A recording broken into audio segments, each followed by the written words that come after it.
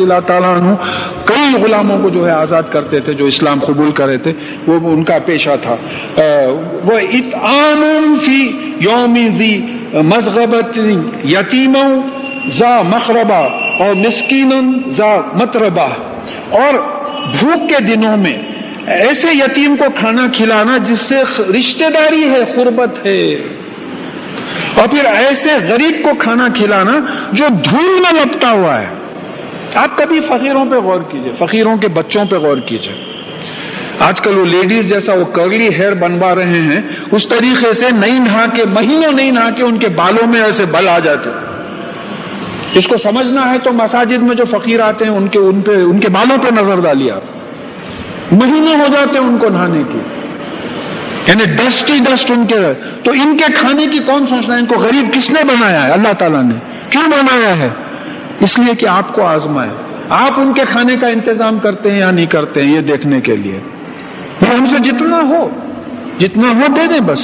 یہ نہیں کہ جو ہے ان کو ضلالت کی نظر سے نہ دیکھیں. ثم کان من الذین آمنوا وتواصوا بالصبر وتواصوا بالمرحمہ، اور پھر وہ ان لوگوں میں سے تھا جو ایمان لائے تھے، اور پھر ایک دوسرے کو ایمان لانے کے بعد عمل کرنے میں جو تکلیف ہوئی تو ایک دوسرے کو صبر کی، اور ایک دوسرے کو آپس میں رحم کرنے کی، آپس میں جو ہے فائدہ پہنچانے کی ایک دوسرے کو تلقین کرتے تھے. بھئی کوئی دو بھائی ہیں، ایک بھائی کا بہت اچھا بزنس ہے، دوسرے بھائی ہیں بیچارے غریب ہیں، ان کے بچوں کو فیس دینے کے لیے پیسے نہیں ہیں. تو آپ وہ جو بڑے بھائی ہیں ان سے آپ کی ملاقات ہے، آپ ذرا ہنٹ کر کے بول دیے کہ بھئی بڑی تکلیف میں بیچارہ، اس کے بچوں کا بھی تو خیال کرو. یہ ہے ایک دوسرے پہ ترس کھانا، ایک دوسرے پہ رحم کرنا، ایک دوسرے کو جو ہے رحمت کی تلقین دلانا. اور بھئی کوئی کوشش کر رہا ہے دین میں، ہاں اس کو کوئی تکلیف ہو گئی، دین میں کوشش کر رہا ہے تو ظاہر ہے اس کو تکلیف، تو اس تکلیف پہ صبر کرنے کی ایک دوسرے کو. بھئی آپ تبلیغ کے لیے نکلیں گے تو یہ تو تکالیف ہوں گی آپ کو، یہ تو کرنا پڑے گا آپ کو. آپ خود جب تک عمل نہیں کریں گے دوسرے کو کیسا عمل کرنے کی دعوت دیں گے آپ؟ تو اس صبر کی دعوت دینا اور جو ہے پھر ایمان لانا. اولئک اصحاب المیمنہ، اور یہ ہیں سیدھے ہاتھ والے یعنی جنت والے. والذین کفروا بآیاتنا ہم اصحاب المشأمہ، اور جو ہماری آیاتوں کو جھٹلاتے ہیں، جس انکار کرتے ہیں، وہ بائیں ہاتھ والے ہیں یعنی دوزخی ہیں. علیہم نار موصدہ، اور ان کے اوپر جو ہے آگ گھیر لے گی، ایسا یعنی جیسا پلرز بن جاتے ہیں آگ کے، آگ چوطرف سے جو ہے گھیر لے گی. اب یہ 91 سورت ہے، سورہ شمس. یہ میرے ذہن میں یہ بڑی تگڑی سورت ہے، اس پہ وقت گزارنا بہت ضروری ہے، اور اللہ کرے یہ مجھے بھی صاف سمجھ میں آئے کہ میں آپ کو سمجھا سکوں اور آپ کو بھی جو ہے ٹھیک صحیح طریقے سے سمجھ میں آئے. دیکھیے شمس کے معنی سورج کے ہیں. یہاں 8 آیتوں تک قسمیں کھائی گئی ہیں کہ یہ گواہ ہے، یہ گواہ ہے، یہ پورے نیچرل چیزیں ہیں، اس کی قسمیں کھائی گئی ہیں. کائے کے لیے کہ قد افلح من زکاہا وقد خاب من دساہا، کہ وہ کامیاب ہوا جو اپنے نفس کو پاک کیا، اور وہ ناکام ہوا جو اپنے نفس کو دھسا دیا اندر. پھر اس کے بعد میں سمود کی مثال آ رہی ہے، دونوں ایسے کیٹیگریز کی دونوں مثال آ رہی ہے جو ہم اکثر مس کرتے، تفاسیر میں بھی یہ بات نہیں ملتی. بسم اللہ الرحمن الرحیم، اللہ کے نام کے ساتھ جو بہت فائدہ پہنچانے والے، رحم کرنے والے ہیں. والشمس وضحاہا، سورج کی قسم اور اس کی روشنی کی قسم. سورج گواہ ہے اور اس کی روشنی گواہ ہے. اب یہ گواہی کا جو ہے آپ ذہن میں رکھیے، اور یہ نیچرل پروسیس ہے. سورج بھی اللہ تعالیٰ کی قدرت کی ایک نشانی ہے، اس سے جو روشنی نکلتی ہے وہ بھی اللہ تعالیٰ کی قدرت کی نشانی ہے، وہ گواہ ہے. والقمر اذا تلاہا، اور چاند گواہ ہے جب سورج کی روشنی کو ریفلیکٹ کرتا ہے. تلاہا، تیلام و تلاوت.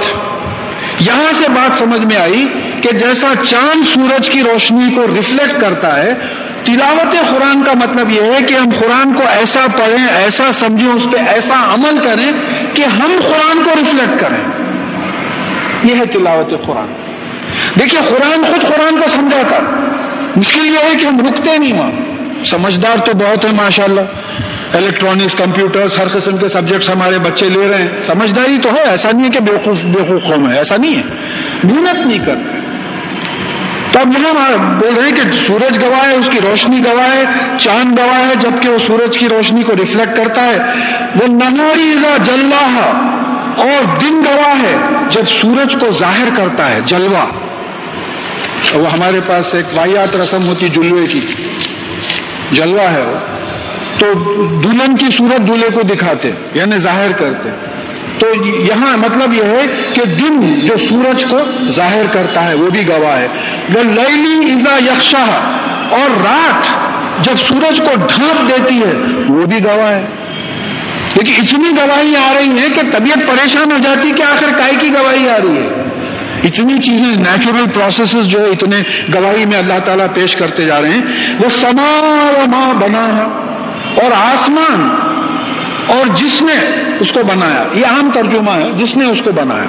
اب یہ جاندار کے لیے قرآن میں من آیا ہے، بے جان کے لیے ماں آیا ہے.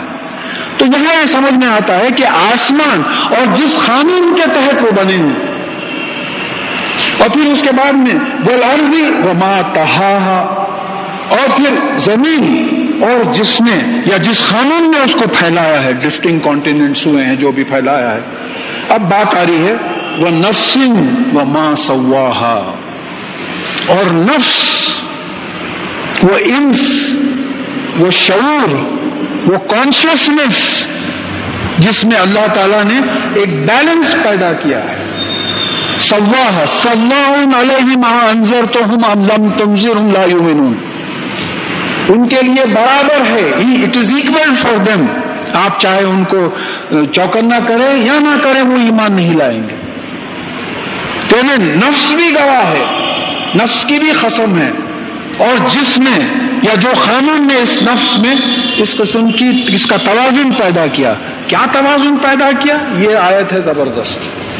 فَأَلْهَمَهَا فُجُورَهَا وَتَقْوَاهَا، تو اس میں الہام کیا اس کے فجور کا اور اس کے تقویٰ کا. فجور کیا چیز ہے؟ فجر پڑھے آپ، اندھیرے کو چیر کے باہر نکلنا. فاجر کون ہوتا ہے؟ اللہ تعالیٰ کے قانون کو توڑ کے باہر نکلنے والا فاجر ہے. گناہ، اس نے الہام کیا اس کا گناہ. تقویٰ کیا ہے؟ اللہ سے ڈر کے گناہ سے بچ کے نیکی کرنا. اور اس میں الہام کیا اللہ سے کتنا ڈرنا، کون سے گناہوں سے بچنا، کون سی چیزوں سے بچنا اور کیا عمل کرنا، اس میں الہام کر دیا گیا. اب یہاں جو ہے مفسرین میں اختلاف رائے ہے. بعض مفسرین کا یہ خیال ہے کہ بھئی اللہ تعالیٰ نے ہم کو صلاحیت دے دی، نیکی اور برائی کی صلاحیت کی پہچان دے دی. اب بعض دوسرے مفسرین جو ہے بولتے ہوئے پہچان دے دی تو پھر فرعون کا کیا ہوا؟ اس میں یہ صلاحیت نہیں تھی پہچان کی، وہ بھی تو انسان تھا. ابو لہب ابو جہل کا کیا ہوا؟ تو یہ جمتا نہیں کچھ. تو اب اگر آپ حدیث پہ آئے، اور جو مجھے بڑی حیرت ہوتی کہ حدیث کے ہوتے ہوئے مفسرین اپنی رائے کیوں دی ہے، یہ سمجھ میں نہیں آتا. تو یہ حدیث جو ہے میں لکھ لیا ہوں، یہ اس کے سپورٹ میں جو بات آتی ہے.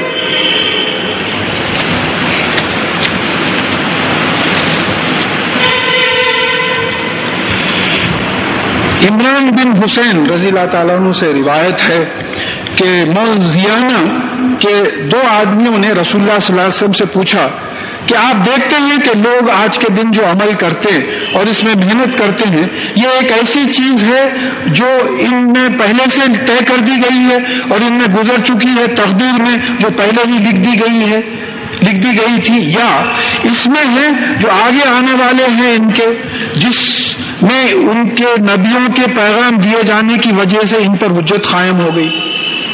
تو اس کا مطلب، کیونکہ حدیث کا ٹرانسلیشن ایسی ہے، وہ عربی بھی میں کھول نہیں سکا، تو اس کا مطلب جو نکلتا ہے، اور انگلش میں بھی بخاری کے حدیث میں جو ہے کلیکشن بخاری سے روایت ہے اس کی، کہ کیا ان کا عمل تقدیر میں لکھ دیا گیا تھا، یا ان کی پوچھ اس لیے ہوگی کہ وہ نبیوں کے خلاف عمل کرتے تھے. یہ الہمہا فجورہا یا تقواہا کی جو بات چل رہی ہے، تو رسول اللہ صلی اللہ علیہ وسلم نے فرمایا نہیں، بلکہ یہ عمل ایک ایسی چیز ہے جو ان کے لیے فیصلہ طے کر دی گئی ہے اور ان میں گزر گئی ہے، اور اللہ تعالیٰ کی کتاب اس کی تصدیق کرتی ہے بول کے یہ آیت پڑھو، والہمہا فجورہا و تقواہا. حدیث سے انٹرپریٹیشن مل رہا. تو اب سوال یہ پیدا ہوتا کہ اب آپ اس کے آگے اگر دیکھیں کہ مطلب یہ ہے کہ دیکھیے بات کھلی ہوئی ہے. اللہ معاف کرے اگر میں غلط بول رہا ہوں، میں حدیث کی روشنی میں بات بول رہا ہوں. حدیث جب انٹرپریٹیشن میں آ جاتی ہے تو بڑے سے بڑے عالم کو آپ ماننے کی کوئی ضرورت نہیں محسوس ہوتی. حدیث ہے یہ. اب یہاں اس کا مطلب یہ ہوا کہ جو بھی فاجر حد سے نکلیں گے اور جو بھی تقویٰ نیکیاں کریں گے وہ لکھ دیا گیا. اب اس کے سپورٹ میں آئی ہے ایک حدیث ہے کہ نطفہ ماں کے پیٹ میں 40 دن رہتا، پھر علقہ بنتا، پھر مضغہ بنتا، پھر ایک فرشتہ آتا، اس کا عمل لکھ دیتا، اس کی موت کب ہوگی، اس کا رزق کتنا ہے، کیا ہے، وہ خوش قسمت ہے یا بد قسمت ہے، یہ لکھ دیتا. تقدیر ثابت ہو گئی. ایک جگہ آیا کہ نادانی اور دانائی بھی جو ہے تقدیر سے. پھر اس کے بعد میں بات آئی کہ حضرت علی رضی اللہ تعالیٰ عنہ سے روایت ہے، وہ حدیث آگے بھی انشاءاللہ کوٹ کی جائے گی، کہ رسول اللہ صلی اللہ علیہ وسلم نے کہا کہ ہر آدمی کا ٹھکانہ جنت اور دوزخ میں لکھ دیا گیا ہے. یہ بھی بات آ گئی. اب یہاں ایک بات ہے، یہ تقدیر کا جو مسئلہ ہے، حضرت عائشہ رضی اللہ تعالیٰ عنہ سے روایت ہے کہ جس شخص نے رسول اللہ صلی اللہ علیہ وسلم نے کہا کہ جس شخص نے کسی چیز میں تقدیر میں کلام کیا اس سے سوال کیا جائے گا قیامت کے دن، اور جس شخص نے اس میں یعنی تقدیر میں کلام نہیں کیا اس سے پوچھا نہیں جائے گا. میرا پکا ایمان ہے تقدیر پہ، میں کیا کروں اللہ نے، آپ جو لکھے میں کرا، آپ کی مرضی چلتی ہے یا میری مرضی نہیں چلتی. دیکھیے بہت ہائر لیول پہ سمجھیے بات کو، یہ کہ یہاں بات یہ آ رہی ہے کہ میرا اعمال نامہ میری تقدیر ہے، مومن کا یہ ایمان ہے. تو یہاں میں اپنے کمنٹس اس پہ لکھا ہوں کہ تقدیر کو جھٹلانے والا زندگی کو اپنا چوائس سمجھتا ہے، یہ کافر ہے. تقدیر کو جھٹلانے والا زندگی کو اپنا چوائس سمجھتا ہے، یہ کافر ہے. اور تقدیر کو ماننے والا زندگی کو اللہ تعالیٰ کی چوائس سمجھتا ہے، یہ مومن ہے. لیکن قرآن اور حدیث پر عمل ایسے کرتا ہے جیسے اپنے چوائس سے کر رہا ہے، کیونکہ اس کو تقدیر کا علم ہی نہیں. میں بار بار بول رہا ہوں، صبح سے سوچ رہا ہوں میں یہاں آؤں گا، اب آ گیا، تقدیر میں تھا، آ گیا. ہو سکتا ہے رستے میں ایکسیڈنٹ ہو جاتا یا کچھ طبیعت ایسی خراب ہو جاتی کہ جو ہے نہیں آ سکتا تھا. تو اب آ گیا تو معلوم ہوا کہ تقدیر میں ہے. لیکن میرا اجر جو ہے میری نیت میں انشاءاللہ ملے گا. مجھے تقدیر کا تو نہیں معلوم تھا، اب مجھے نہیں معلوم میں گھر جاؤں گا یا نہیں جاؤں گا. نہیں انشاءاللہ میرا ارادہ تو انشاءاللہ گھر جاؤں گا، میں میری نیت تو ہے. تو پھر یہاں جو ہے بات سمجھ میں آتی ہے کہ صلاحیت کی بات نہیں ہے. اگر ہر انسان کو گناہ کی اور نیکی کی صلاحیت دی جاتی تو پھر فرعون کو بھی دی جاتی، ابو لہب اور ابو جہل کو بھی دی جاتی. ان میں صلاحیت ہی نہیں تھی اچھی چیز کو سمجھنے کی. وہ تو فرعون تو پوچھا کہ آپ کا رب کون ہے. جب موسیٰ علیہ السلام ربوبیت کی باتیں کرنے لگے تو درگاہ والوں کو بولا یہ دیکھو یہ کیا کیا باتیں کر رہے ہیں، یہ رب ہے بولتے ہیں ان کا. اس میں صلاحیت ہی نہیں تھی بات سمجھنے کی. ابو جہل میں نہیں تھی صلاحیت. ہم لوگوں میں میجورٹی میں صلاحیت نہیں ہے اچھا برا سمجھنے کی. کہ حدیث آ رہی ہے انشاءاللہ حدیث کے دور میں، ہم لوگوں میں اکثر میں اچھے برے کی تمیز نہیں ہے کیونکہ قرآن پڑھے میں نہیں ہے. قرآن سے جو ہے ہمارا بالکل. تو اب یہاں اور ایک مسئلہ بہت بڑے لیول پہ ختم ہوتا ہے کہ اللہ کی واحد ذات ہے جو ایک ہے. یہ تقدیر اور تدبیر میں بھی ڈیوالٹی ہے، جوڑا ہے. بس دعا کرتا ہوں اللہ تعالیٰ میں جو سمجھانا چاہ رہا ہوں آپ لوگ سمجھ رہے ہیں کہ یہاں بھی یہ ماننا پڑتا ہے کہ اللہ تعالیٰ کی ذات واحد ہے. یہ جو زندگی ہے یہ بھی تدبیر اور تقدیر کی چکر ہے، ڈیوالٹی ہے، اس میں بھی جو ہے جوڑا ہے. اچھا پھر قرآن سے بات آیا خلق کل شیء فقدرہ تقدیرا، ہم نے ہر چیز پیدا کی اور اس کی تقدیر لکھ دی. پھر ایک جگہ کہا کہ کل امر مستقر، ہر معاملے کے ہونے کی جگہ اور وقت لکھا ہے. قرآن ہے، ایک ہی آیت کوٹ کرے تو بس ہے، ایک احتیاطاً 2 کر دیا. مسئلہ تو سمجھ میں آ گیا. مسئلہ یہ سمجھ میں آیا مختصر کہ جو ہم لوگوں کے گناہ کرنا ہے، جو نیکیاں کرنا ہے، وہ اللہ تعالیٰ لکھ دیے ہیں، وہ فرشتہ آیا لکھ دیا. ہمارا ایٹیٹیوڈ کیسا ہونا چاہیے، کیونکہ ہم کو اس کا علم نہیں ہے. دیکھیے ہم کو علم نہیں ہے نا، مجھے نہیں معلوم، میں قسم کھا کے کہہ رہا ہوں مجھے نہیں معلوم میں آج میں گھر واپس جاؤں گا یا نہیں جاؤں گا، نہیں معلوم. ہر آدمی آپ میں سے قسم کھا کے بول سکتا ہے. تو اب کیونکہ تقدیر کا ہم کو علم نہیں ہے تو ہمارا رویہ ایسا ہونا چاہیے جب بھی قرآن حدیث اور سنت کی کوئی چیز سنیں اس پہ ایمان لائیں، دعا کریں اور اس پہ عمل کریں، کیونکہ یہ اللہ تعالیٰ اپنے پاورز بتا رہی ہے، ہمارے اختیار میں نہیں ہے. یہ بڑا پیچیدہ معاملہ ہے. تو کافر ہو یا مومن، کافر سے پوچھ کیوں ہوگی کہ وہ تو مانتا ہی نہیں نا، کسی بھی چیز کو نہیں مانتا، اس سے پوچھ ہونی واجبی ہے. اب ہم سے پوچھ کیوں ہوگی؟ بھائی آپ کے سامنے قرآن اور حدیث پیش کیا گیا تھا، آپ اس کو پڑھیں، سمجھے، عمل کریں اس کے اوپر. آپ یہ نہیں بول سکتے نہیں مالک میرے تقدیر میں نہیں تھا. تیرے کو کیسا معلوم تھا تیرے تقدیر میں نہیں تھا؟ میں آج رک جاتا ہوں، آج گھر میں رک جاتا ہوں، بھائی درس کو کیوں نہیں آئے؟ نہیں میرے تقدیر میں نہیں تھا. اس دن تو وعدہ کر کے درس میں کیوں نہیں آیا؟ کوئی ریزن نہیں تھا تیرا. تو میں قیامت میں اللہ تعالیٰ کو بول رہا ہوں نہیں میری تقدیر میں. تجھے کیسے معلوم تھا کہ تیری تقدیر میں نہیں تھا؟ تو خلاصے کے طور پہ بات سمجھیے کہ یہ ایمان لانا ضروری ہے. ایک حدیث آئی ہے کہ جس کا تقدیر پہ ایمان نہ ہو وہ احد پہاڑ کے برابر بھی اگر سونا اللہ کی راہ میں خیرات کرے تو اس کا خیرات قبول نہیں ہوگی. تو ایمان یوں لانا ہے کیا آپ کا علم اتنا پکا ہے کہ آپ کو معلوم ہے کہ کون سی چیز کس وقت کیا کرے گی. سمجھیے کہ میں نے یہ مائکرو فون بنایا ہے، میں اس میں پورے کوالٹیز رکھ دیا ہوں. یہاں ڈایافرام ہے، میری آواز آئے گی جا کے وہاں اندر ایمپلیفائر ہے، اس میں ایمپلیفائی ہوگی، پھر لاؤڈ اسپیکر سے آئے گی. یہ پورا میں لکھ دیا ہوں. یہ مائکرو فون سے لائٹ نہیں آئے گی، یہ مائکرو فون سے ہوا نہیں آئے گی، یہ ایئر کنڈیشنر نہیں ہے. جب انسان جو جو چیز بنایا ہے اس کی تقدیر لکھ دیا ہے. اب میں شام تک گن سکتا ہوں. ایئر کنڈیشنر کول کرے گا، ٹیوب لائٹ لائٹ دے گی، پنکھا ہوا دے گا، موٹر آپ کو ٹرانسفر کریں گی، ہوائی جہاز ہوائی اڑائے گا. یہ سب ان کی تقدیر ہے. 4 سپیڈ تک جائے گی گاڑی، 180 کلومیٹر سے زیادہ نہیں جائے گی. یہاں ہوائی جہاز 600 کلومیٹر سے زیادہ تیز نہیں چلے. ہر چیز کی آپ نے تقدیر لکھی. آپ جب بناتے ہیں تو چیزوں کی تقدیر لکھ دیتے ہیں. اللہ تعالیٰ نے جب کائنات کو بنایا تو اس نے چیزوں کی تقدیر نہیں لکھی. کون کیا کرے گا؟ آپ زندگی بھر کوشش کیجئے ٹیوب لائٹ سے ہوا نہیں آئے گی. میں جو کام کر رہا ہوں وہی کام کروں گا میں، اس لیے کہ میری تقدیر میں لکھ دیا گیا. یہ میرا کریڈٹ نہیں ہے، یہ بات سمجھنا ہے.